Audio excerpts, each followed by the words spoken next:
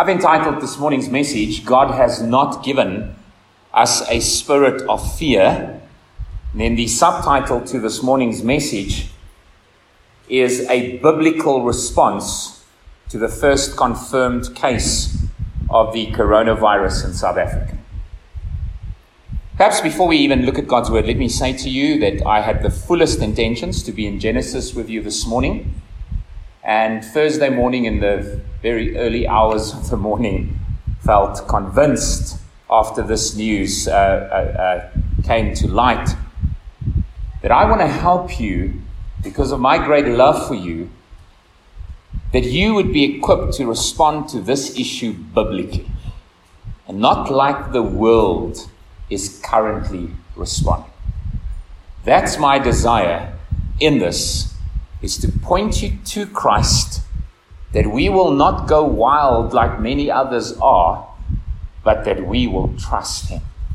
So I believe there's times in the season, there are seasons in the life of the church where we need to be wise and biblically respond to pressing matters that are happening in the world and even now in our own country. And I pray that God will be most gracious to us as we consider His word. Now, beloved friends, in order to do so, I'm going to take you to three passages this morning, which will be the heart of our exposition of God's word. And the first of those then is 2 Timothy chapter 1 and verse 7. Come with me as we read God's word. The Apostle Paul, just one verse, gives this instruction to young Pastor Timothy. And he reminds them in the midst of his own circumstances, he writes, "For God gave us a spirit, not of fear, but of power and love and self-control." Now would you turn with me to the book of Philippians? In Philippians chapter 3, one of the passages I want to consider with you as well, we are reminded that we are citizens not of earth, but citizens of the kingdom of heaven. Paul writes in verse 20, "But our citizenship is in heaven, and from it we await a Savior, the Lord Jesus Christ, who will transform our lowly body to be like His glorious body by the power that enables Him even to subject all things to Himself." And then finally, come with me to the Psalms as we turn to Psalm 46, just the first three verses. Psalm 46, verse 1 through to 3. The psalmist writes, "God is our refuge and strength, a very present help in trouble. Therefore, we will not fear. Though the earth gives way, though the mountains be moved into the heart of the sea, though its waters roar and foam, though the mountains tremble at its swelling." Just so far, the reading of God's word. Pray with me as we ask God to be gracious to us. Father, we require wisdom. We confess our lack thereof. We look around us, and we see that it is so easy to be gripped by fear and to blow things out of proportion, even in such a way that it causes panic. We don't want to respond like that. Therefore, we ask for wisdom now. And we rest in that wonderful assurance that he who asks of God wisdom, God shall give unto him generously and without reproach. Oh, Father, we beg you now for corporate wisdom. Speak to us by your word, through your Spirit, that Christ Jesus may be glorified. Amen. A biblical response to the first confirmed case of the coronavirus in South Africa.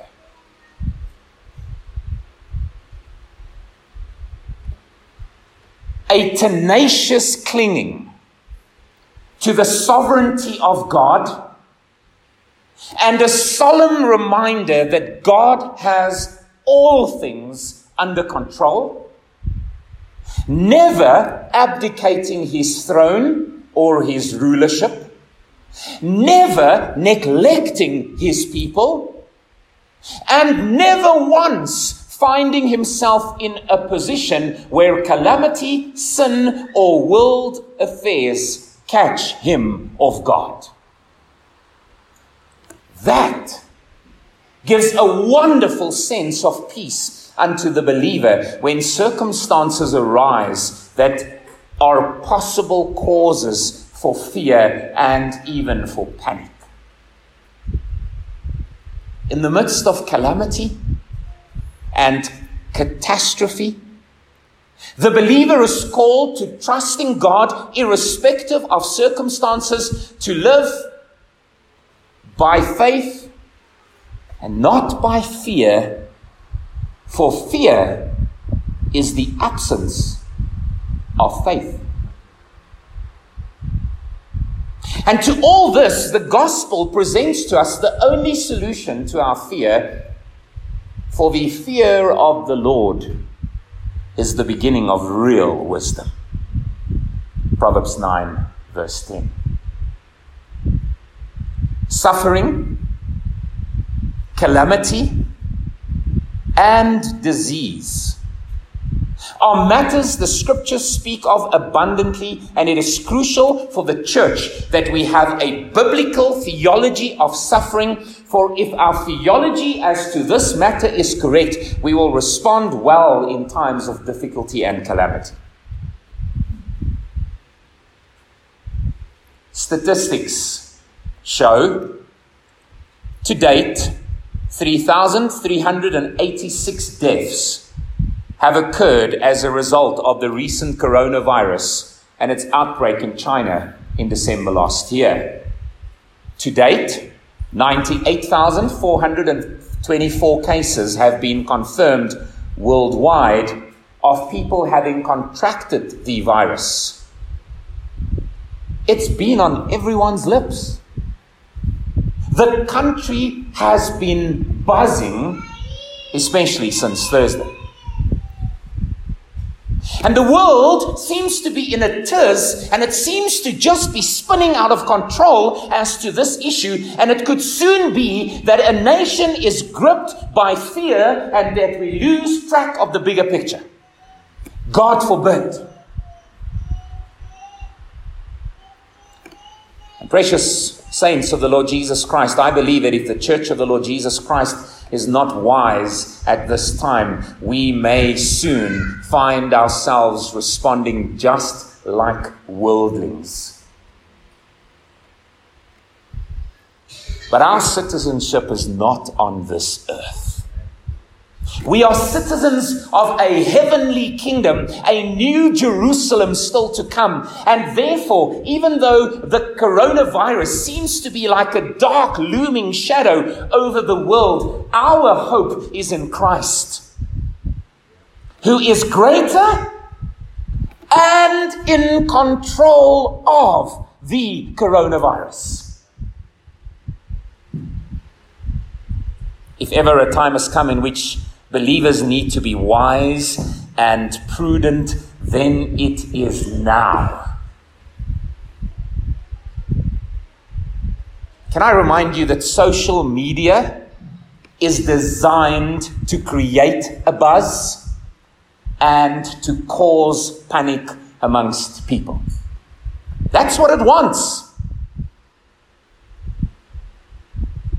Within hours after it being made known that the first case of the coronavirus has been confirmed in Hilton, in KwaZulu-Natal, in South Africa, after a 38-year-old man had returned from an overseas trip to Italy with his family, every platform on social media was going wild with alerts, with facts, with fear, and with false reports.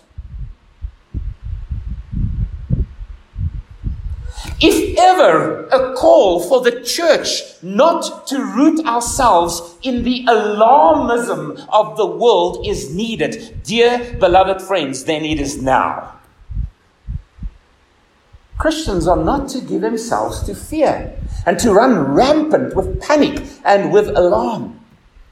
Rather, the believer is at this time called to rest in Christ, to be wise and alert, to not run ahead, to not make foolish decisions, and not to lose hope in a context where Jesus Christ is our rock.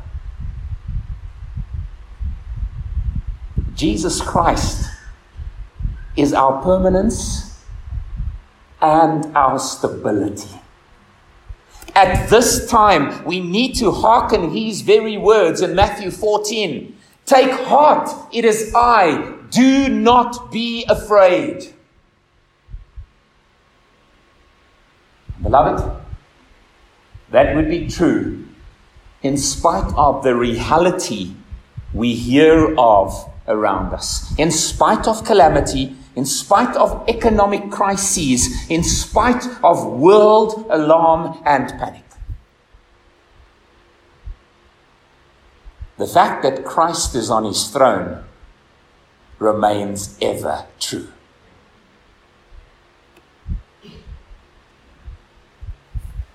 Beloved friends, we need to be so careful that statistics are not exaggerated and are not allowed to paint a picture that ignores the reality of the overall and bigger picture. Let me help you understand what I mean by it. Statistics demonstrate that in spite of the fact that currently 3,386 people have already died worldwide from the coronavirus, listen to this now, 9,282 will die worldwide of hunger today.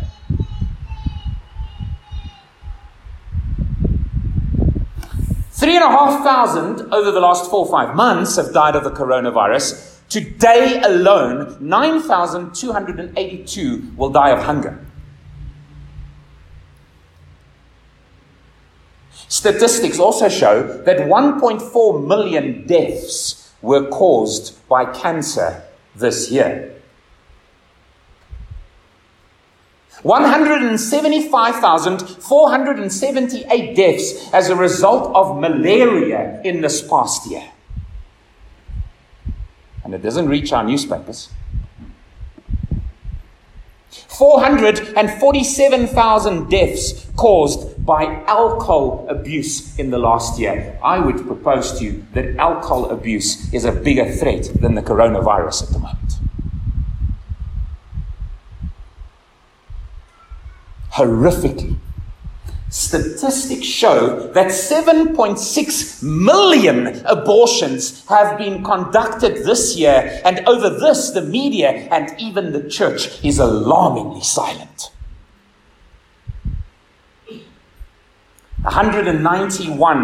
845,000 deaths caused by suicide this last year. 241,501 deaths caused by traffic accidents. 2.3 million communicable disease deaths took place this year. 150,467 deaths were caused by water-related diseases this year. 48,500 deaths will take place worldwide just today. 78 billion emails will be sent tomorrow morning. 4.4 billion users will be found on the internet today, whilst in a world population of 7.7 billion people, 841 million of those are undernourished across the world today. I think you can see where this is going.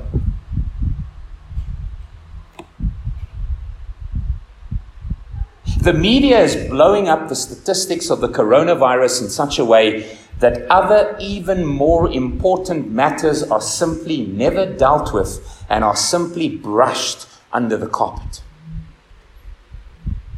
Nonetheless, as much as statistics are statistics, the question before us is how the Church of the Lord Jesus Christ ought to respond to what we are currently seeing and what our country is currently facing at this stage. God's Word has the answers, and to God's Word we turn. Therefore, I want to start this exposition by means of a question. What is our Lord saying to the church and the world at large at this time?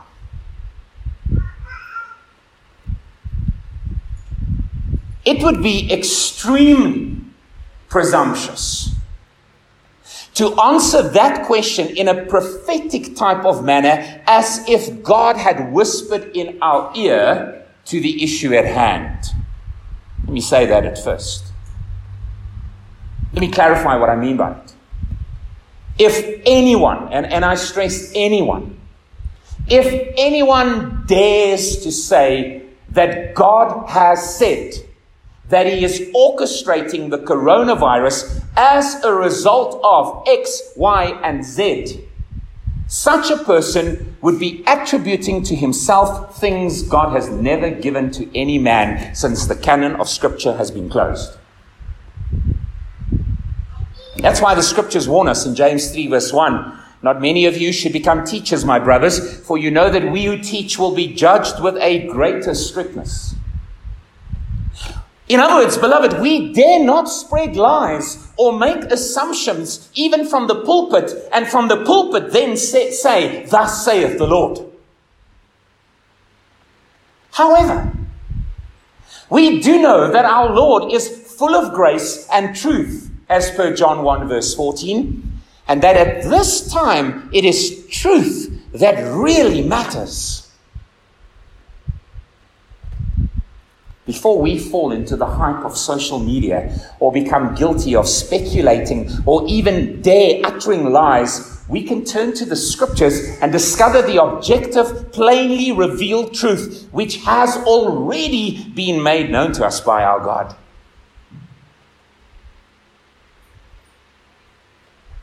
So what do we know? If we can outrightly say, God has certainly not told us the reasons why He is allowing the coronavirus to spread even worldwide, if that is our response, then what can we say? And there are a number of things, and here's the first thing. We know without a doubt that God governs good directly, and that He governs evil by means of His sovereign permission. Can I say that again? We know without a doubt that God governs good directly, and that He governs evil by means of His sovereign permission. Nothing happens unless the Lord either permits or ordains it. Think for example of God's servant Job.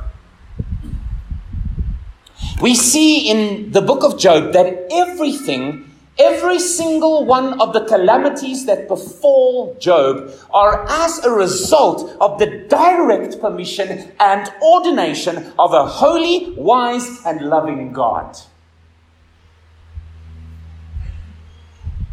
So also, the coronavirus is not without either the direct ordination or permission of our sovereign, wise, and loving God.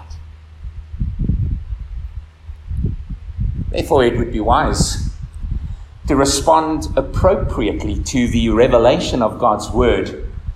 Moses writes in Deuteronomy 29:29, "The secret things belong to the Lord our God, but the things that are revealed belong to us and to our children forever, that we may do all the words of this law.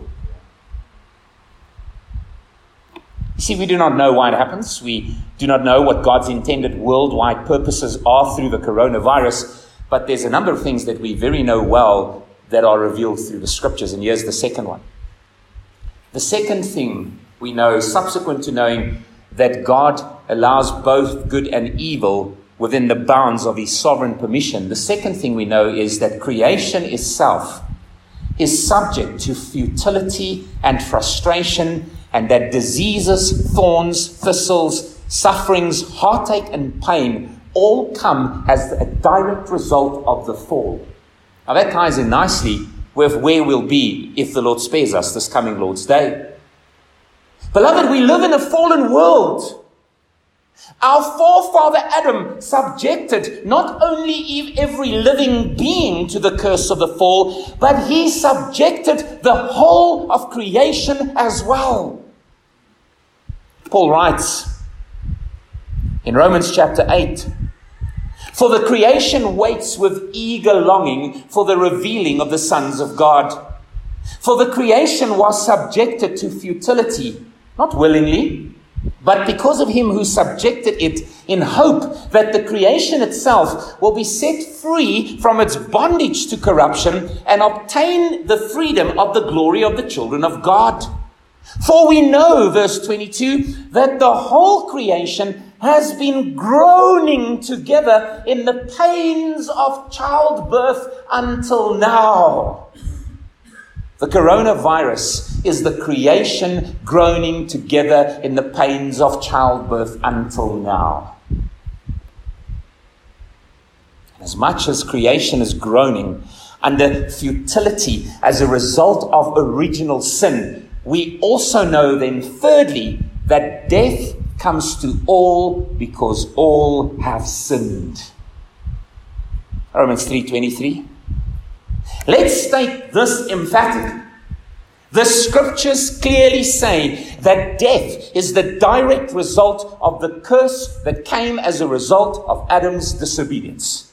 We saw it last Lord's Day. If you eat of the fruit of this tree, you shall surely die.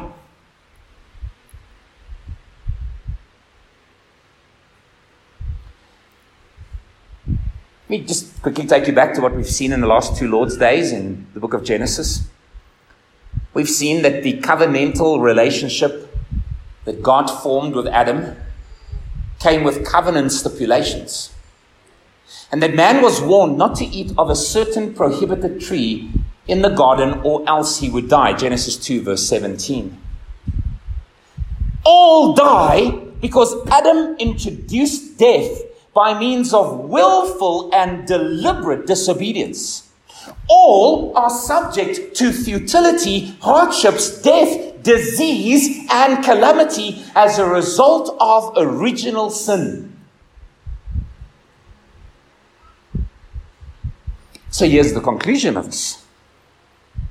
Without original sin, we can conclude that there would have been no diseases, there would have been no runny noses, there would have been no heartache, there would have been no death, and without original sin, there would have been no coronavirus. We can say that emphatically. And we also know that God is supernaturally in control and that he has not given unto his people a spirit of fear. But he's given unto us a sound mind, Paul writes in 2 Timothy 1:7. And if ever there's a call to the church of the Lord Jesus Christ to live and move within the bounds of the sound mind that God has given to his people, then it's now. He's given to us, Paul writes in verse 7, 2 Timothy 1:7, he's given to us a spirit not of fear, but of power and love and self-control. Folks, that means we can remain fully confident that our God knows what he is doing. And that even though he may not necessarily disclose the very reasons as to why he sovereignly permits and even ordains certain things, that our God remains good, that He remains wise, and that He remains all-knowing. That we know. Secondly, I believe that at this time there is a call before us as the church for the need to have our eyes firmly fixed on an eternal home yet to come. Turn with me again to Philippians chapter 3. In Philippians 3 verse 20 we read, "But our citizenship is in heaven, and from it we await a Savior, the Lord Jesus Christ, who will transform our lowly body to be like His glorious body by the power that enables Him even to subject all things to Himself." Some people suggest that we can sometimes be so heavenly minded that we are of no earthly good. You heard that? Let me say to you, I think quite the contrary is true. We will never be of much use in this life until we have developed a healthy obsession with the next. I chose that word carefully. We will never be of much good use in this life until we have developed a healthy obsession with the next. I would propose to you that's the only obsession that is healthy. Is being consumed with the life that is still to come. Our only hope for satisfaction of soul and joy of heart in this life comes from looking intently at what we cannot see. Hebrews 11 verse 1. We must, in other words, take steps, beloved, to cultivate and to intensify in our souls an aching and a longing for the beauty of the age to come. Listen what Jonathan Edwards said to this. He said, labor to get a sense of the vanity of this world and labor to be much acquainted with heaven. Notice the word labor. Work hard. Sweat to acquaint yourself with heaven.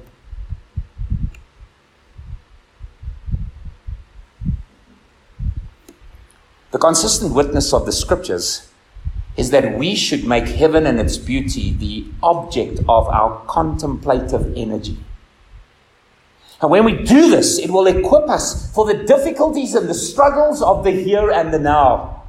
You see, beloved, there is something about heaven that makes the anticipation of it profoundly life-changing, because the essence of heaven is the vision of God and His glory and the eternal increase of joy in Him.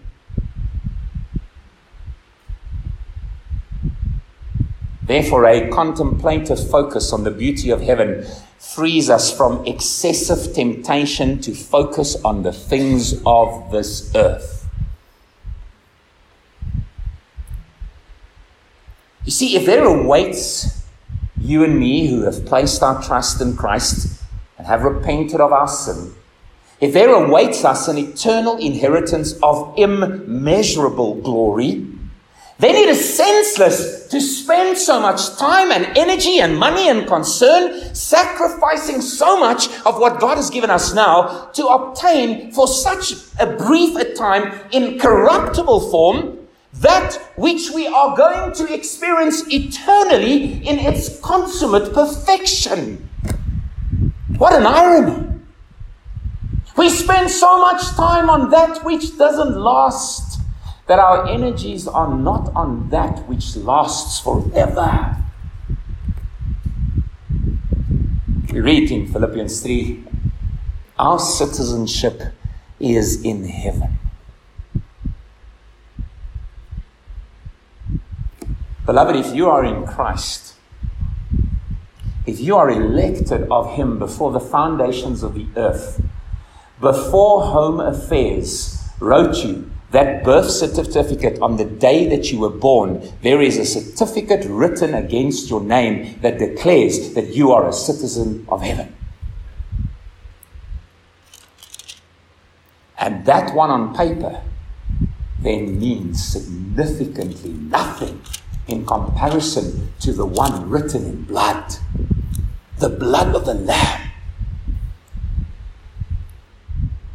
And therefore, if our citizenship is in heaven, then it means that we ought to be governed now, not only when we're in heaven, we need to be governed now by the rules, the principles, and the values of that kingdom. It must be stressed, we are already citizens of the new heaven. We are already citizens of the new state, even though we haven't experienced its full consummation as of yet. So maybe let me state it different. If you are in Christ now, it means you are now a resident alien on this earth. You are a resident alien on this earth. You don't belong here.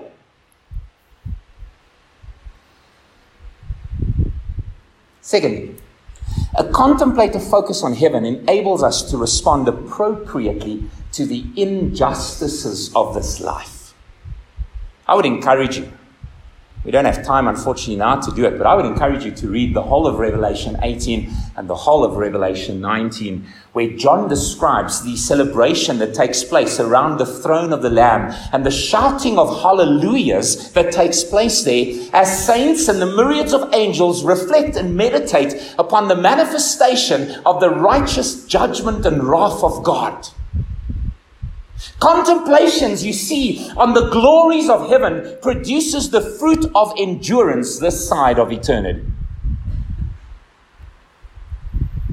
Beloved, the strength to endure present suffering is the fruit of meditating on our future satisfaction.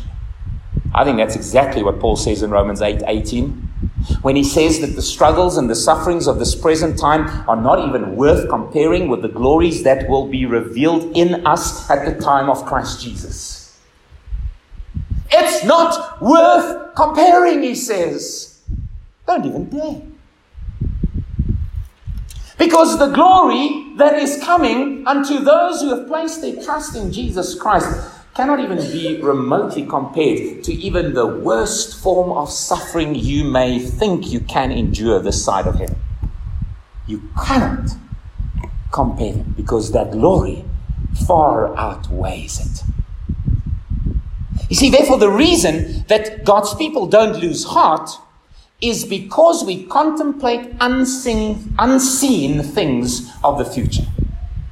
I think that's what Paul means in 2 Corinthians chapter 4, verse 16 to 18.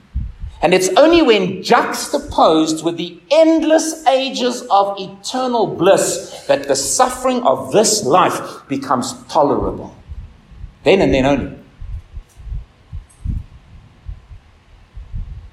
In Colossians 3, the Apostle Paul tells us that we are to fix our eyes upon heaven, where our life with God is hidden in Christ. Listen how precious that is. Beloved believer, your life with God is, not is going to be, is hidden in Christ. It is.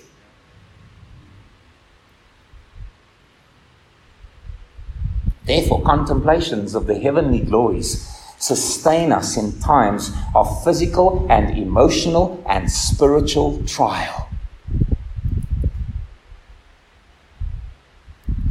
Isn't that a good reminder for the Church of the Lord Jesus Christ, even as we face perhaps uncertainties of a virus that has taken numerous lives thus far? Because when calamity and disease sets in, it is a comfort to think of that heavenly state where there is fullness of joy. Now follow with me on the screen as I read to you a marvelous quote, once again, by Jonathan Edwards. Edwards is describing the state of heaven that awaits all who place their trust in Jesus. There shall be nothing in heaven, says Edwards, that offends the most delicate eye. In other words, nothing that is abrasive, irritating, agitating, or hurtful. Nothing harmful, hateful, upsetting, or unkind. Nothing sad, bad, or mad. Harsh, impatient, ungrateful, or unworthy.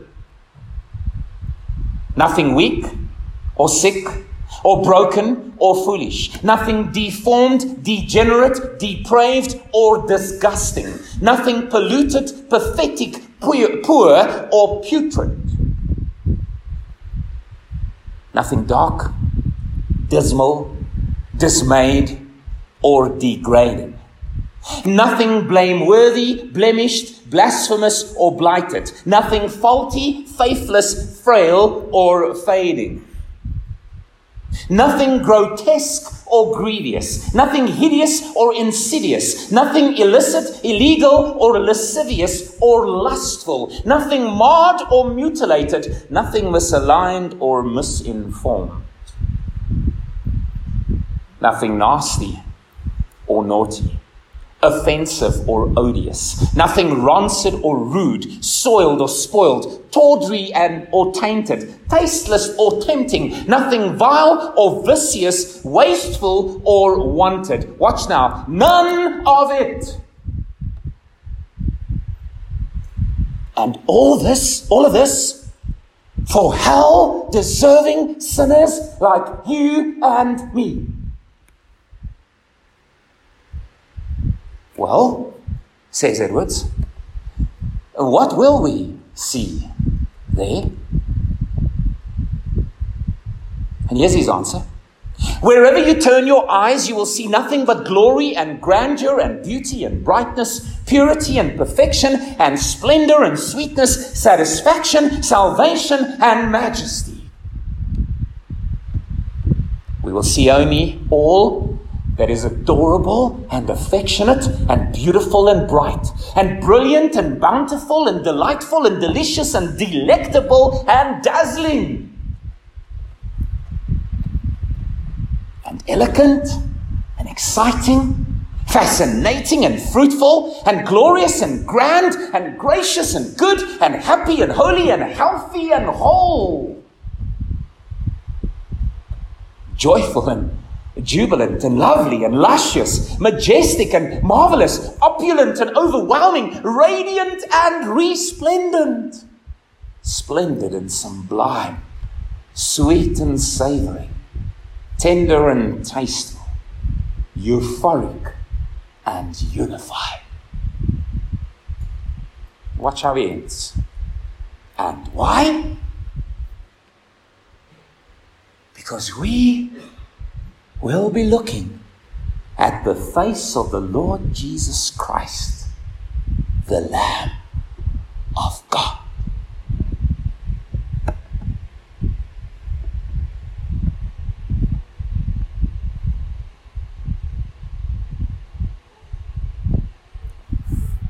Well, that brings me thirdly and finally.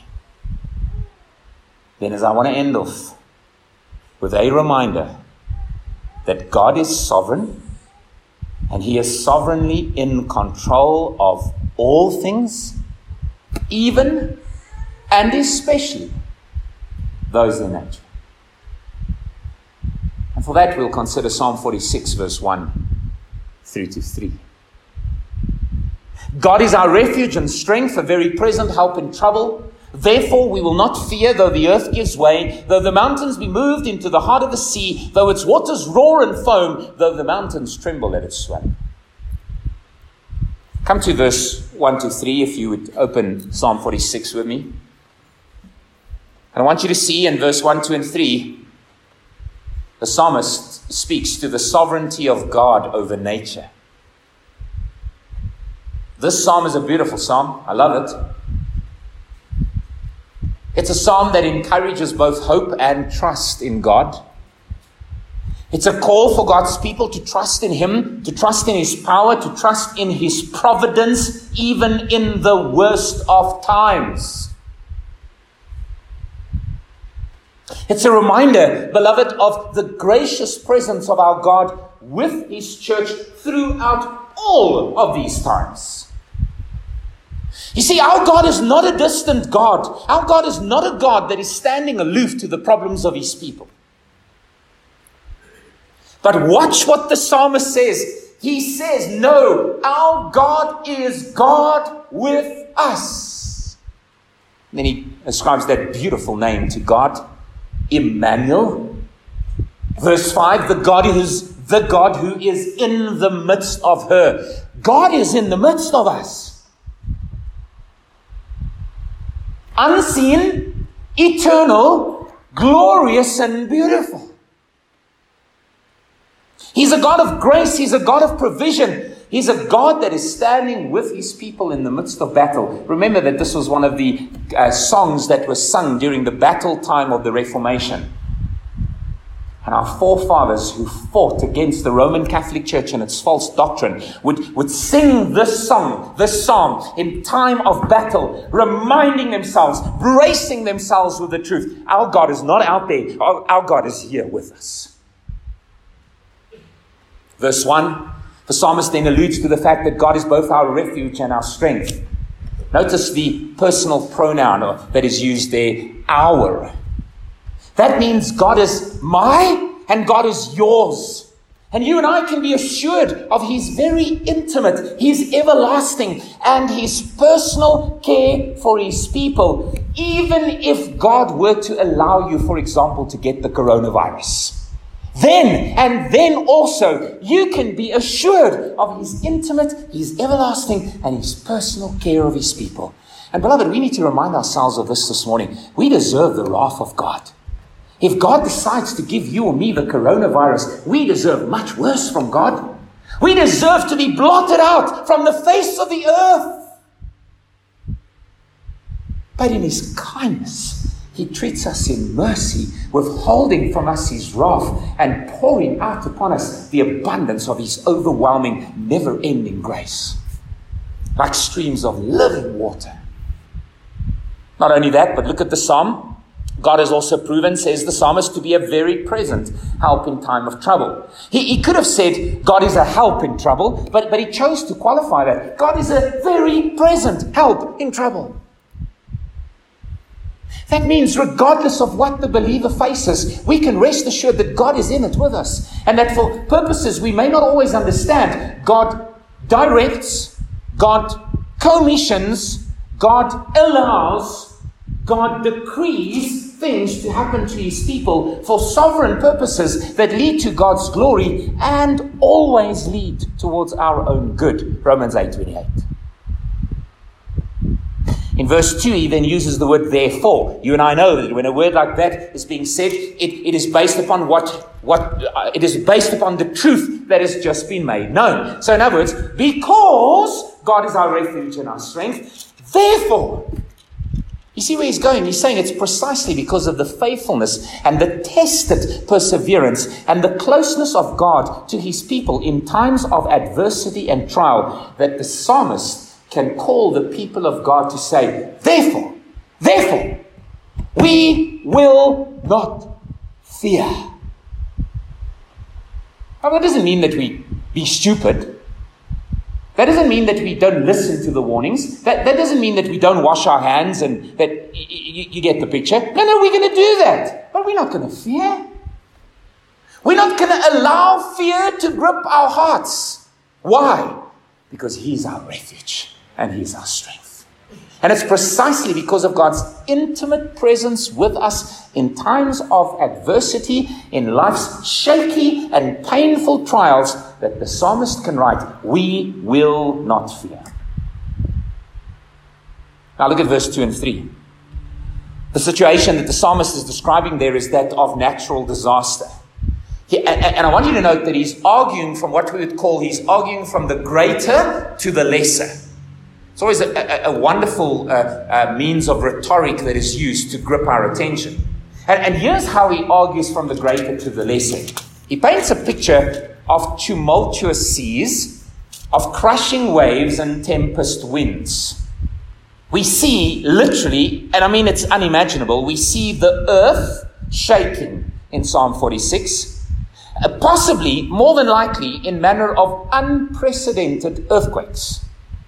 We see a situation being sketched there of absolute panic and catastrophic nationalistic disaster.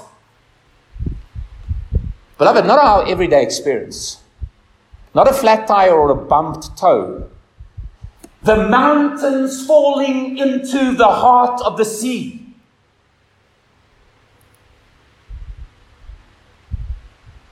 Not your everyday experience, but an experience frightful indeed. I guess bringing something like the coronavirus into this analogy would be quite appropriate. But now watch what the psalmist does then. After painting this picture of catastrophic nationalistic disaster, he points God's people towards God, in whom alone is our hope. And watch now, even or particularly in times of great disaster. Here's what he's saying. Or at least let me say, I think here's the implications of what he's saying. Even if the sun were no longer to be in its orbit, even if the moon would fall out of the skies, even if the coronavirus wipes out all of mankind, the psalmist utters the confidence and the trust in the omnipotence and the unmatched sovereignty of Almighty God. It does not affect who God is. God is God and remains on his throne. And by the way, that's precisely why the moon doesn't fall from the sky. Because God neither slumbers nor sleeps. You see, friends, if you look at verse 3 and you practically apply it, we could say, while earth dissolves and mountains rock and oceans roar and the coronavirus takes lives, God remains sovereign. It is in him we live and move and have our being, and therefore we have no reason for fear or for panic, even when these types of things may come our way. Secondly, in verse 8 to 11, which we haven't read yet, there is an invitation in the psalm to rejoice over God's sovereignty. Come to verse 8. Come, behold the works of the Lord, says the psalmist, how he has brought desolations on the earth. He makes war cease to the end of the earth. He breaks the bow and he shatters the spear. He burns the chariots with fire. Watch now. Be still and know that I am God. And that I will be exalted among the nations, that I will be exalted in the earth. The Lord of hosts is with us. The God of Jacob is our fortress. Having seen in the psalm that God is sovereign over nature, the psalmist now calls us to rejoice in the very fact that God is sovereign. There is a call here for us to come and behold the works of the Lord, the psalmist says. We have an invitation here for the joyful citizens of Jerusalem, in the immediate context, to go ahead and to view the remains of their enemies. As God leads them through battle, God invites them to see the remains of the enemies. Look at verse 9. Notice how carefully the providential dealings of our covenantal God is with his church. The psalmist writes, he breaks the bow and he shatters the spear. He burns the chariots with fire. It's a picture of the voice of God calming the tumult of war, calling for the silence of peace, bringing all the attempts of the enemy to nil. It points in its final consummation to that ultimate day when Jesus will crush the head of the serpent under his feet. That final day of victory, that day of his appearing, when every one of his enemies will lick the dust. Watch what God does in the midst of catastrophic nationalistic disaster. Where does he call his church to this? Be still and know that I am God.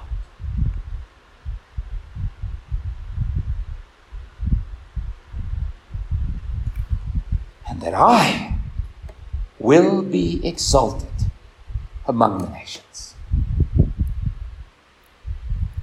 Then he he ends this psalm with a reminder of the covenantal faithfulness of the one who made the covenant with our forefather Abraham.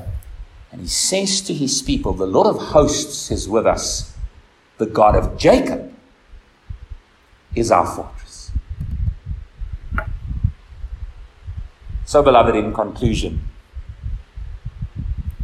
I trust you can clearly see we have no reason for fear. None. None whatsoever.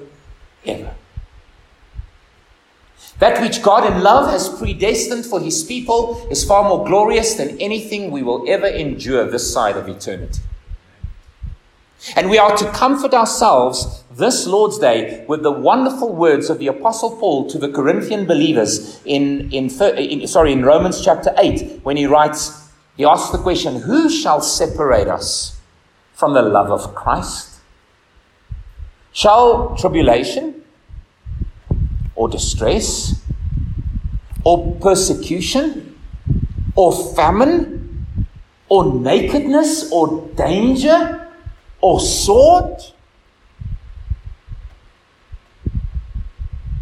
As it is written, for your sake we are being killed all the day long, we are regarded as sheep to be slaughtered. And then in verse 37 comes the answer, no, no.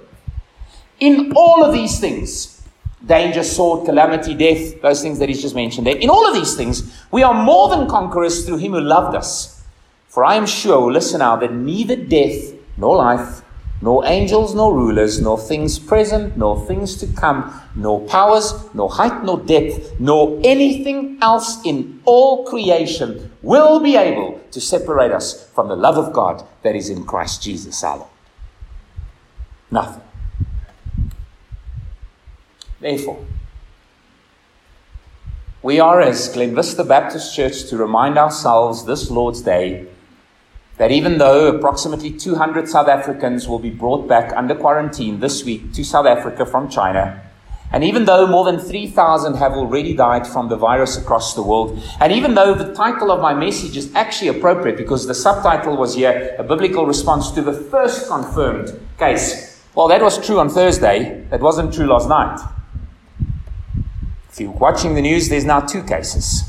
It was ironic this morning in my study where I thought, well, do I change the title or not? No, I just left it like that. So even though it's possibly even growing, even though 3,000 plus have died across the world, here is the reminder, nothing, precious believer, can happen to you or to me that ever falls outside the permissible and decreed will of God. Nothing. God will take care of us, no matter what the outcome. And in his providential dealings with his people, you and I can trust. And as much as there may not be a cure for the coronavirus, you and I can rest assured this Lord's Day that which rescues us from the eternal wrath of God at sin has been fully taken care of in and through our Lord Jesus Christ, who has conquered death, Satan, and hell. If you are, however, here this Lord's Day and you do not know Jesus Christ, the coronavirus is the least of your worries. Because there is a God who will come and avenge himself on all who do not bow the knee to Christ. God sparing us from the coronavirus is his common grace. God delivering us from his wrath is his particular grace. And if the Spirit of God is dealing with your heart and you recognize that you are facing a greater problem, then call upon the Lord today, for he promises that not a single one who calls on his name shall not be saved. In other words, call on his name and you will be saved. That is a promise in which we can rest. Praise God that the greater problem, which is our alienation from God, that we are enemies of God until we bow the knee, that God has made ample provision for those who bow the knee in Jesus Christ, and in him we can rest, and in him we can rejoice. May God be glorified as you and I respond, not only to his sovereignty, but even to that which we see around us. We have no reason for fear, because our God is on his throne. Let's pray together.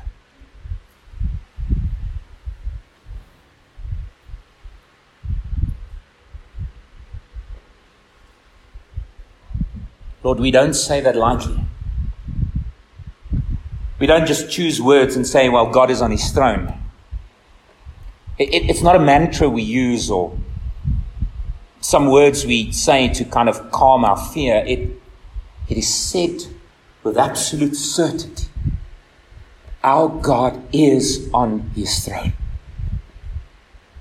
Oh, what a wonderful reminder that in the midst of a world that seems to be really just taking this thing perhaps even further than it ought to be taken, that the church of the Lord Jesus Christ is called by the Lord of hosts, the Lord Sabaoth. And he calls the church to be still and know that he is our God. Oh, our Father, we thank you so much for the peace that comes our way when Jesus is our Savior. We thank you so much for the comfort that comes our way when we know that nothing can happen to the elect of God that is beyond the decreed or permissible will of God, but that everything that happens to us comes as a result of your direct ordination and permission. So we rest in that. We rest in it even when we don't understand it. We rest in it even when questions come to our minds. We rest in it when the darkness of fear is looming at the door. Oh, help us to have our eyes firmly fixed on Jesus, the author and perfecter of our faith.